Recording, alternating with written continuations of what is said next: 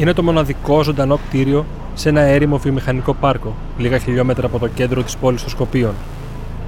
Για να φτάσουμε ως εδώ, περάσαμε δίπλα από μισοκρεμισμένους πύργους εργοστασίων και σωρούς από σκουπίδια.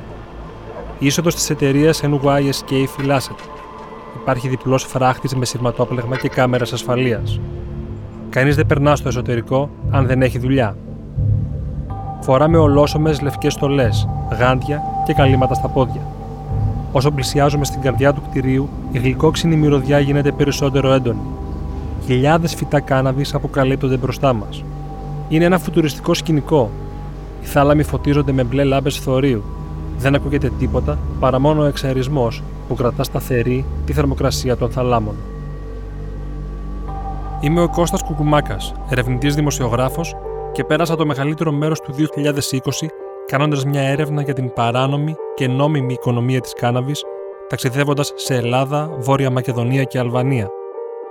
Η έρευνα πραγματοποιήθηκε με την υποστήριξη του μη κερδοσκοπικού δημοσιογραφικού οργανισμού IMED, που ιδρύθηκε το 2018 με αποκλειστική δωρεά από το Ίδρυμα Σταύρος Νιάρχος.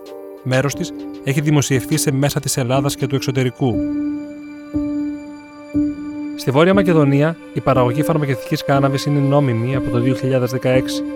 Το πρόβλημα είναι ότι μόλις μία από τις 40 εταιρείες που έχουν πάρει άδεια μπορεί να εξάγει τελικά προϊόντα. Η υπόλοιπη παραγωγή 5 ετών, τουλάχιστον 25 τόνοι ανθού κάναβης, παραμένει στοκαρισμένη, με κίνδυνο να καταλήξει στη μαύρη αγορά. Ο Φρανκ Σίμα είναι Αυστριακός, γεωπόνος με ειδίκευση στην κάναβη που ήρθε στα Σκόπια για να εργαστεί στα θερμοκήπια της εταιρείας NYSK. Μας εξηγεί τι σημαίνουν οι μπλε λάμπες και όλη αυτή η εγκατάσταση που παραμένει κρυφή από τα διάκριτα βλέμματα. Τα μητρικά φυτά της φαρμακευτικής κάναβης πρέπει να βρίσκονται κάτω από ειδικές συνθήκες. Αυτό σημαίνει ότι ελέγχουμε την ποσότητα διοξιδίου του άνθρακα στον αέρα, ελέγχουμε την κίνηση του αέρα, τη θερμοκρασία και φυσικά τα θρεπτικά στοιχεία και το νερό που λαμβάνουν τα φυτά. Εργαζόμαστε με πολύ υπεύθυνο τρόπο. Δεν παράγουμε σκληρές χημικές ουσίες, δεν χρησιμοποιούμε φυτοφάρμακα. Έχουμε επιλέξει να δουλέψουμε τα λεγόμενα ευεργετικά βακτήρια, το οποίο σημαίνει ότι έχουμε εφαρμόσει το καλύτερο σύστημα διαχείρισης που δίνει υγιή φυτά σε ολόκληρο τον κύκλο.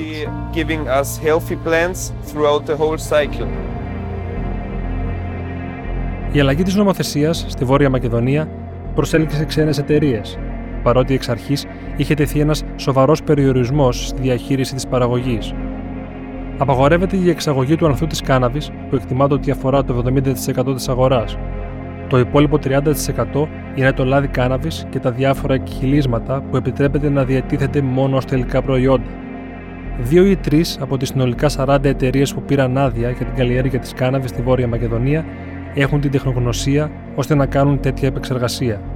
Και μόλις μία, η NYSK, εξασφάλισε το ευρωπαϊκό πιστοποιητικό για να κάνει εξαγωγές. Η εταιρεία ιδρύθηκε με αμερικάνικα κεφάλαια και έπειτα εξαγοράστηκε από Πολωνούς. Ο πρωθυπουργός Ζόραν Ζάεφ βρέθηκε στα εγγένεια του νέου εργοστασίου της εταιρείας. Πιστεύω ότι το Κοινοβούλιο είναι έτοιμο να κατανοήσει και να εγκρίνει την τροποποίηση της νομοθεσίας για την κάναβη, για την οποία υπήρχαν σοβαρά εμπόδια τα προηγούμενα χρόνια, είπε. Αν το κάνουμε αυτό, τότε θα πρέπει να αναμένουμε άμεσα κέρδη 250 εκατομμυρίων ευρώ από επενδύσεις και εξαγωγές, συμπλήρωσε ο Ζάεφ. Πίσω στη μονάδα, με τον μπλε φωτισμό, η θερμοκρασία παραμένει σταθερή στους 25 βαθμούς Κελσίου και η υγρασία στο 50%.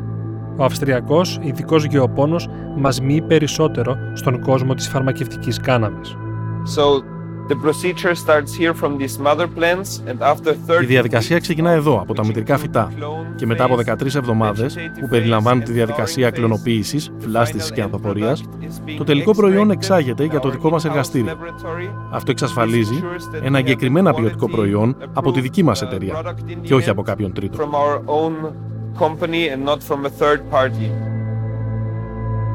Ο Σίμα λέει ότι ένας τόνος ανθού κάναβης δίνει 120 λίτρα λάδι ή 80 λίτρα πρώτης ύλης για την παραγωγή σκευασμάτων.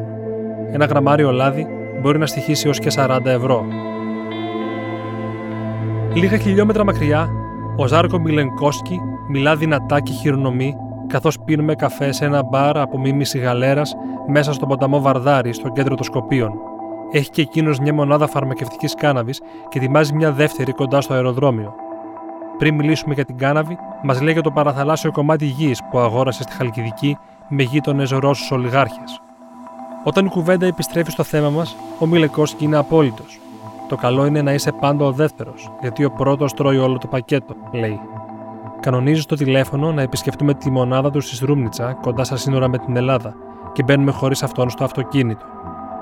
Στο δρόμο, προσπερνάμε χέρσιας εκτάσεις του παλιού συστήματος της κολεκτίβας από την εποχή της κομμουνιστικής πρώην Ενωμένης Ιουγκοσλαβίας. Υπάρχουν επίσης πολλοί αμπελώνες και γύρω από τα χωριά πολλά θερμοκήπια. Η μικρή χώρα, με την αδύναμη οικονομία, ελπίζει ότι θα σωθεί από την αγροτική παραγωγή της κάναβης. Κάνουμε μια στάση έξω από την πόλη Σβέτη Νίκολε. Εδώ έχει κατασκευάσει μονάδα φαρμακευτικής κάναβης ο Τραετσεζάεφ, ξάδερφος του Πρωθυπουργού. Το θερμοκήπιο των 20.000 τετραγωνικών μέτρων που φτιάχτηκε αρχικά για την παραγωγή ντομάτας είναι άδειο.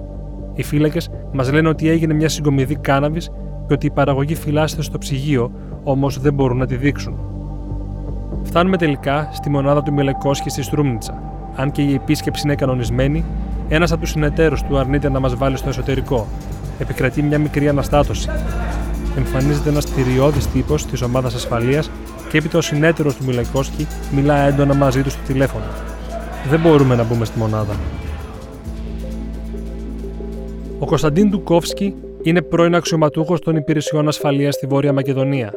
Έχει και ο ίδιος λάβει άδεια για την καλλιέργεια φαρμακευτικής κάναβης και σήμερα είναι ο επικεφαλής της Ένωσης των Παραγωγών.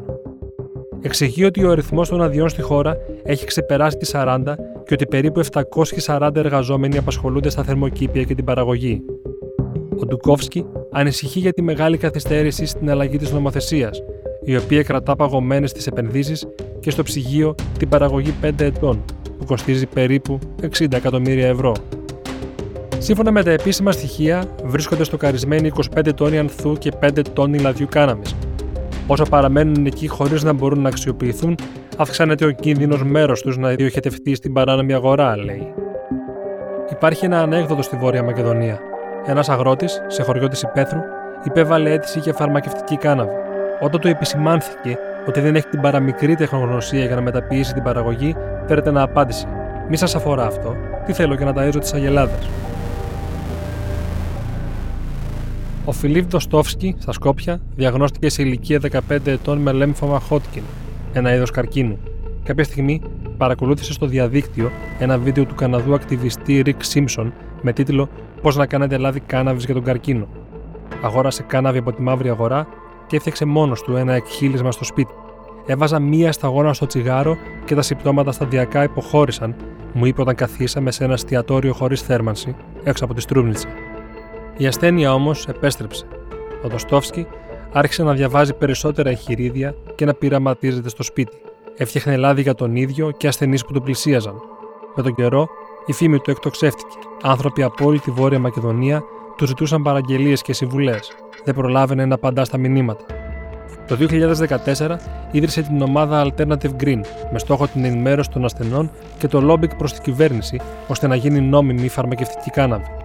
Η κατάσταση παραμένει στάσιμη έως την άνοιξη του 2016. Εκείνη την περίοδο, η κυβέρνηση του πρώην εθνικιστή Νίκολα Γκρούευσκι βρισκόταν με την πλάτη στον τοίχο. Τα Σκόπια δονούνταν από αντικυβερνητικές διαδηλώσεις και όλοι στη Βόρεια Μακεδονία ήταν μπροστά στις τηλεοράσεις παρακολουθώντας τις διαρροές των τηλεφωνικών υποκλοπών που έκανε η κυβέρνηση εναντίον πολιτικών της αντιπάλων. Σε μια μέρα ανακοινώθηκε ευνηδιαστικά ότι η κάναβη νομιμοποιείται. Δεν ήταν μόνο η αλλαγή ατζέντας, η μαύρη αγορά έχει εθεργέψει και έπρεπε να ελεγχθεί, είπε ο Ντοστόφσκι. Παρά τον αρχικό ενθουσιασμό, η νομοθεσία ήταν απογοητευτική, ανέφερε ο ίδιος. Το όριο του CBD στο λάδι κάναβης ήταν πολύ χαμηλό, ενώ τα σκευάσματα με υψηλό THC ήταν πανάκριβα. Στην πράξη, καθιερώθηκε ένα μονοπόλιο, αφού μόλις μία ή δύο εταιρείες μπορούν να επεξεργαστούν την κάναβη και να παράγουν τελικό προϊόν. Ο Ντοστόφσκι επιμένει ότι είναι ένα παιχνίδι στις πλάτες των ασθενών. Όσοι δεν συνεχίζουν να φτιάχνουν μόνο στο σπίτι το λάδι της κάναβης, το βρίσκουν στη μαύρη αγορά, σε τιμή έως και 3 φορές μικρότερη από τα αντίστοιχα σκευάσματα των εταιριών. Κάποια στιγμή, λίγο μετά τη συνάντησή μας, ανέβασε στο Facebook μια φωτογραφία με το πρόσωπό του άγρια χτυπημένο. Τον βρήκα στο τηλέφωνο, περισσότερο ήρεμο από ό,τι περίμενα. Μέλη ΜΚΟ στα Σκόπια που λένε ότι αγωνίζονται για την κάναβη με κάλεσαν σε συνάντηση και επειδή διαφωνούμε σε βασικά πράγματα, μου επιτέθηκαν, είπε. Η βασική τους διαφορά, υποστηρίζει ο ίδιος, είναι ότι αυτός ζητάει οι ασθενείς να μπορούν να καλλιεργούν κάναβη ελεύθερα στο σπίτι, χωρίς να έχουν ανάγκη το μονοπόλιο των μεγάλων εταιριών. Κάποιοι όμως παίζουν το παιχνίδι της κυβέρνησης, είπε. Συνάντησα τον Υπουργό Υγείας, Βένκο Φίλιπτσε, στο γραφείο του στα Σκόπια. Η φαρμακευτική κάναβη μπορεί να δώσει σημαντική όθηση στην οικονομία της χώρας. Προσελκύει επενδύσεις, ανοίγει θέσεις εργασίας και επίσης θα αυξήσει τα έσοδα του κράτους, μου είπε. Τον ρώτησα αν ανησυχεί για την παραγωγή που είναι στοκαρισμένη στα ψυγεία. Απάντησε αρνητικά. Επέμενα στο ερώτημα, αν δηλαδή γίνεται τακτική απογραφή της κάναβης και αν θεωρεί ότι υπάρχει κίνδυνος μέρος της να φτάσει στην παράνομη αγορά. Απάντησε με ένα γλαφυρό παράδειγμα. Κοιτάξτε, κάποιος μπορεί να αγοράσει ένα ακριβό αυτοκίνητο χωρίς να έχει χρήματα για τη συντήρηση. Αυτό δεν είναι πρόβλημα της εταιρείας, αλλά δικό του. Λίγο καιρό αργότερα, το Δεκέμβριο του 2020, έγινε αυτό που όλοι φοβούνταν. Άγνωστοι έκλεψαν 4 τόνους φαρμακευτικής κάναβης από την αποθήκη μιας πιστοποιημένης εταιρείας στο Βαλάντοβο, όπου παρέμενε στοκαρισμένη. Σχεδόν η μισή ποσότητα βρέθηκε σε ένα φορτηγό. Εκτιμάται ότι η υπόλοιπη κατέληξε στο Κόσοβο. Την ίδια στιγμή, στο Βελιγράδι, οι τοπικές αρχές έκαναν έφοδο σε μια μεγάλη εγκατάσταση θερμοκηπίων βιολογικών προϊόντων. Αποκαλύφθηκε μια τεράστια ναρκοφυτεία. Ο ιδιοκτήτης κατηγορήθηκε για εμπόριο ναρκωτικών με συνεργούς κρατικούς υπαλλήλους. Ο ίδιος είχε κάνει σημαντική επένδυση στα Σκόπια για την καλλιέργεια φαρμακευτικής κάναβης. Κάπου εδώ, η έρευνα για την οικονομία της κάναβης ολοκληρώθηκε. Ένα από τα πράγματα που έμαθα είναι ότι το βαλκανικό τρίγωνο της κάναβης μπορεί να έχει περισσότερες γωνίες, αλλά αυτό θα το συζητήσουμε την επόμενη φορά. Η σειρά podcast «Το βαλκανικό τρίγωνο της κάναβης» βασίζεται σε μια έρευνα που πραγματοποιήθηκε με την υποστήριξη του μικροσκοπικού δημοσιογραφικού οργανισμού IMED. Μπορείτε να την ακούσετε στο imed.org ή σε οποιαδήποτε πλατφόρμα προτιμάτε να ακούτε podcasts. Έρευνα αφήγηση Κώστας Κουκουμάκας. Sound design και μίξη ήχου Άρης Αθανασόπουλος. Παραγωγή Παναγιώτης Μένεδος.